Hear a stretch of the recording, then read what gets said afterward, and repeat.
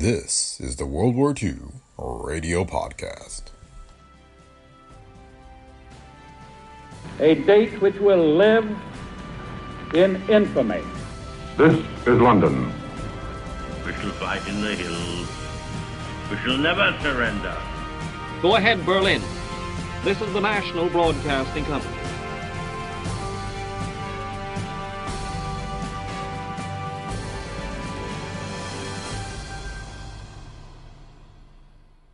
Welcome to the World War II Radio Podcast. Today we have NBC's War Telescope as it aired on June 5th, 1943. The series was broadcast from London and offered weekly updates on the war, as well as looking at what could be coming in the weeks and months ahead. It was hosted by war correspondent Morgan Beatty. The World War II Radio Podcast is a Brick Pickle Media production. If you like the show, please leave feedback on Apple Podcasts, Spotify, or wherever you happen to listen. Be sure to visit our website at brickpicklemedia.com/podcast, where you can find links to past episodes and other information. You can also find us on Facebook at facebook.com/WW2Radio. Thanks for listening, and we hope you enjoyed today's episode of the World War II Radio Podcast. When you need mealtime inspiration, it's worth shopping Kroger, where you'll find over 30,000 mouth-watering choices that excite your inner foodie. And no matter what tasty choice you make, you'll enjoy our everyday low prices, plus extra ways to save, like digital coupons worth over $600 each week. You can also save up to $1 off per gallon at the pump with fuel points. More savings and more inspiring flavors make shopping Kroger worth it every time. Kroger, fresh for everyone. Fuel restrictions apply. Each Saturday at the same time, the National Broadcasting Company presents Morgan Beatty's War Telescope, a review of the war week and a forecast of possible developments to come. Morgan Beatty is NBC's veteran war reporter in the British capital. And so for his regular Saturday report, we take you now to London. This is Morgan Beatty looking at the 196th week of war through the War Telescope. And this is the week I've marked in my calendar as the week to tell you the story of censorship in Britain. Big events are just around the corner. Bold headlines are obviously in the making behind the scenes. The censor is the man who must put his seal on every one of our stories about the war before we can report the facts to you. Who is this man called censor? This man who sits across from me in my London studio this minute with his finger close to a button, a finger that can cut me off the air immediately, yet a finger that has almost never touched that button in 4 years of wartime censorship. How does he know what to cut out of the scripts of my broadcasts, if anything? How can a nation have censorship and still boast of democratic freedom of speech? What kind of news is barred and what can be reported? The other day I visited Admiral G.P. Thompson, Britain's chief censor. I told him I wanted to report to you folks back home to tell you frankly about British censorship. He said he thought it was a good idea. He and his men showed me all the wheels going round, and he gave me permission to tell you about these wheels and reveal facts about them never before brought out publicly. Admiral Thompson frankly admits that censorship in a democracy is an ugly thing. It is accepted in Britain only as an unfortunate necessity of war. The basic principle of censorship here and in the United States is the same. It's voluntary so far as news within Britain is concerned. But censorship is compulsory for news that goes out of Britain by mail, cable, or radio. And it's the same way at home, of course. The great volume of news dispatches that must be censored and the many precautions necessary to keep the enemy in the dark makes censorship a big business. There are some 155 regulations covering air raid news alone. This list of special instructions is known as the Air Raid Bible. Suppose, for example, that the siren had just sounded before I came into the studio tonight. I could tell you that London was under an alert. If the guns roared, the ack-ack guns, I could say that.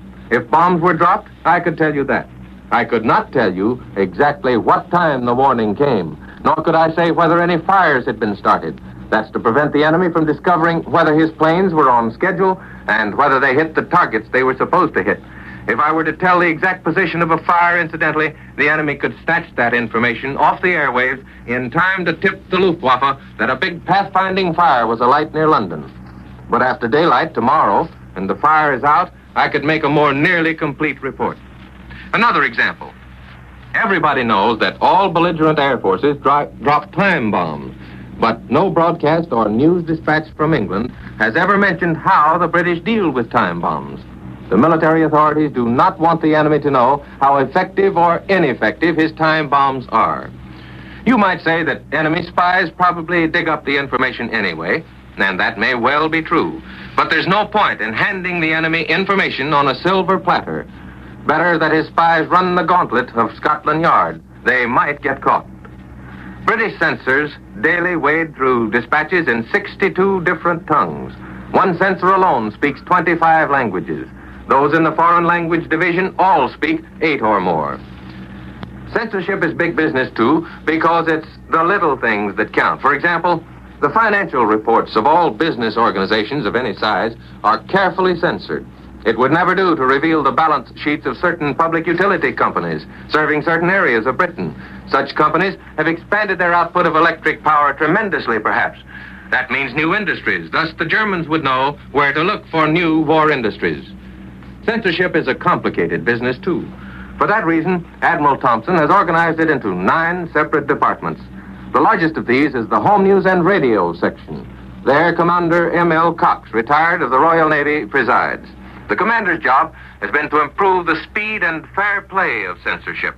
He has an elaborate trolley system to move dispatches through the censorship mill. His dispatch index system reveals instantly the past rulings of censorship on any given subject or news story. And under this system, old, worn-out rulings are turned up and relaxed.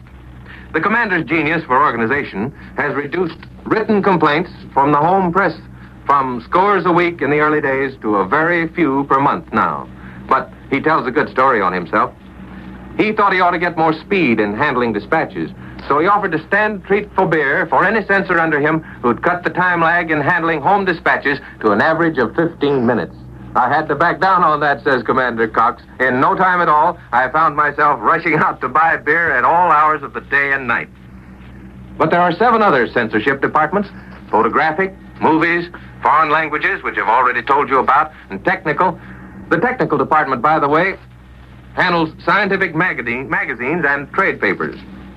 In the last war, says Admiral Thompson, censorship was almost entirely military.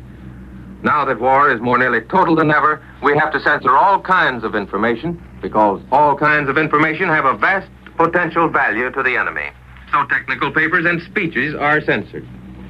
Then there's the book and periodicals department and the scrutiny and correspondence section, which is a sort of a detective service on the lookout for violations of the code or the law, intentional or otherwise.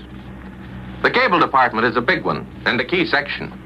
Before the war, the British government set up a shadow system of censorship, a blueprint for the substance if war should arrive.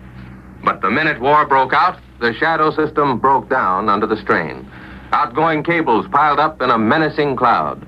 On the very first day of the war, the censors fell about 24 hours behind. If that had kept up, they'd be a year behind the news right this minute. So a special cable department was set up with censors at the cable company offices. Today, the average news bulletin runs through censorship in about 2 minutes. For American broadcasters, the solution was personal censorship, an innovation. In our studio, a censor is on duty 24 hours a day. He's sitting near me now with his hand in range of that cutoff button, the one he never uses. I count these personal censors my personal friends, even though we sometimes have official disagreements. But I must admit that none of these disagreements has been vitally important. The broadcasting department of censorship handles news sent out by the BBC. Here we have the strange spectacle of a government censoring news which is put out by the British Radio, an organization known to be under heavy responsibilities to the government already. Thus, the BBC has no advantage over the rest of us broadcasters. And finally, there's the coordination section, the department that keeps the censors abreast of the news. When a big story is going to break, for example, the arrival of Prime Minister back in Britain today, the censor gets it a few moments ahead of the newsmen. If he didn't do that, he'd never pass the dispatches reporting the Prime Minister's presence in Britain. What sort of a man is this censor? As a matter of fact, there are 200 of them acting as buffers between the press and the radio on one hand and the Army, Navy, and Air Forces on the other. They come from all walks of life. They're scientists, chemists, and the like for technical publications. They're former newspaper men and radio reporters, They're retired Army and naval officers. One of them is a former director of a cable company. Another is one of the world's outstanding authorities on, of all things, salmon migration. And they tell me he's a pretty good censor, too. As a rule, the retired officers are not the best censors. They're occasionally too cautious. So far, we've covered only one kind of censorship: security, information of value to the enemy. And there's very little important disagreement about this type of censorship. Take the trip of the Prime Minister just ended. A few days before the Roosevelt-Churchill meeting in Washington was officially revealed, a high government official told me, confidentially, that an important meeting would soon be held in Washington to work out long-range war strategy. So when the Prime Minister failed to appear at his accustomed place in the House of Commons, I was fairly certain where he was and what he was doing. But I told nobody, and it was not necessary for me to be cautioned. When the official announcement came out of Washington, however, I had prepared myself in advance to report the reason why the Prime Minister was among you. And now we come to the really difficult part of the job: policy censorship, or as some of the correspondents say, political censorship.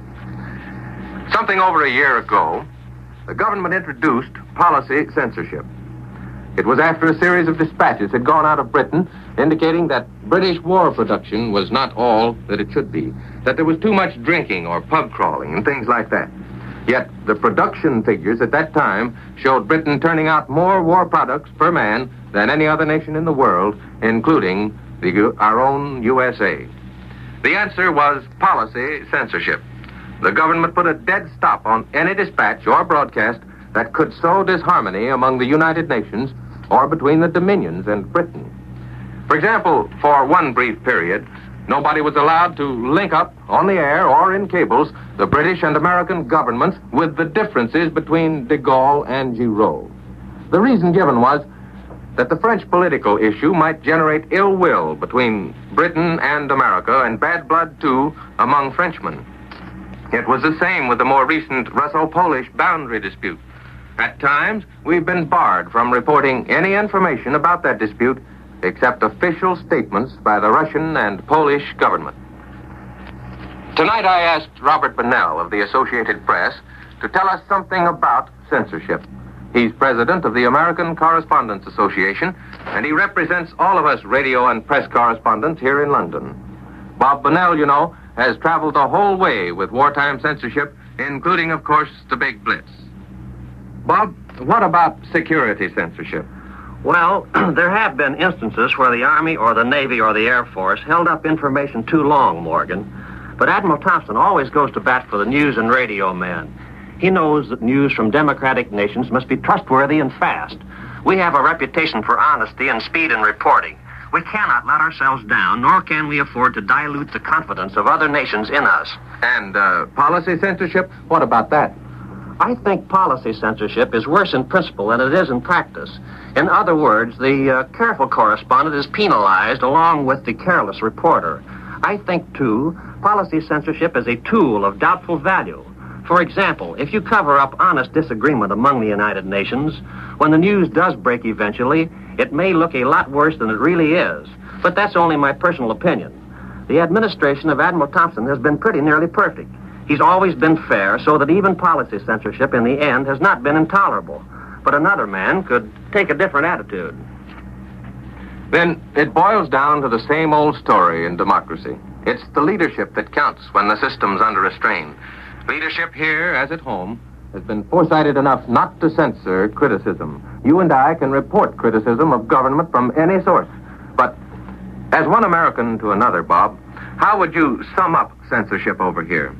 Well, let's suppose that there's no censorship at all.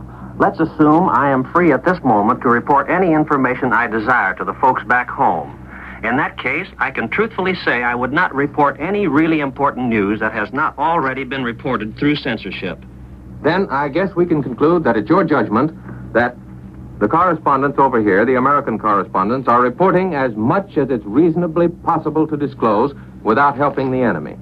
And, Bob, that would be my impression, too. As a matter of fact, I see one major defect in censorship, and it's a negative defect, a kind that doesn't appear quickly. The fact that there are so many stops on interesting news that would be of benefit to the enemy, might tend to deaden the nose for news a reporter must develop. I'd like to explain that. You see, nowadays, every time you get an idea for a story, it's natural to jump at the conclusion that it'll be taboo in all probability, and legitimately so, because it would violate security censorship. And yet, a nose for news is important to democracy. In fact, enterprise in news is a foundation stone of democracy. Rapid, accurate transporting of essential facts cultivates a trustful atmosphere among nations. If we wartime reporters everywhere, from small towns in America to the tip of Scotland, can remember that, if we can never lose our nose for news, then we will have contributed no little to the victory of the United Nations. And now this is Morgan Beatty saying so long until next Saturday. You've been listening to War Telescope, a weekly report on the war as seen from London by Morgan Beatty, NBC's veteran war observer in the British capital.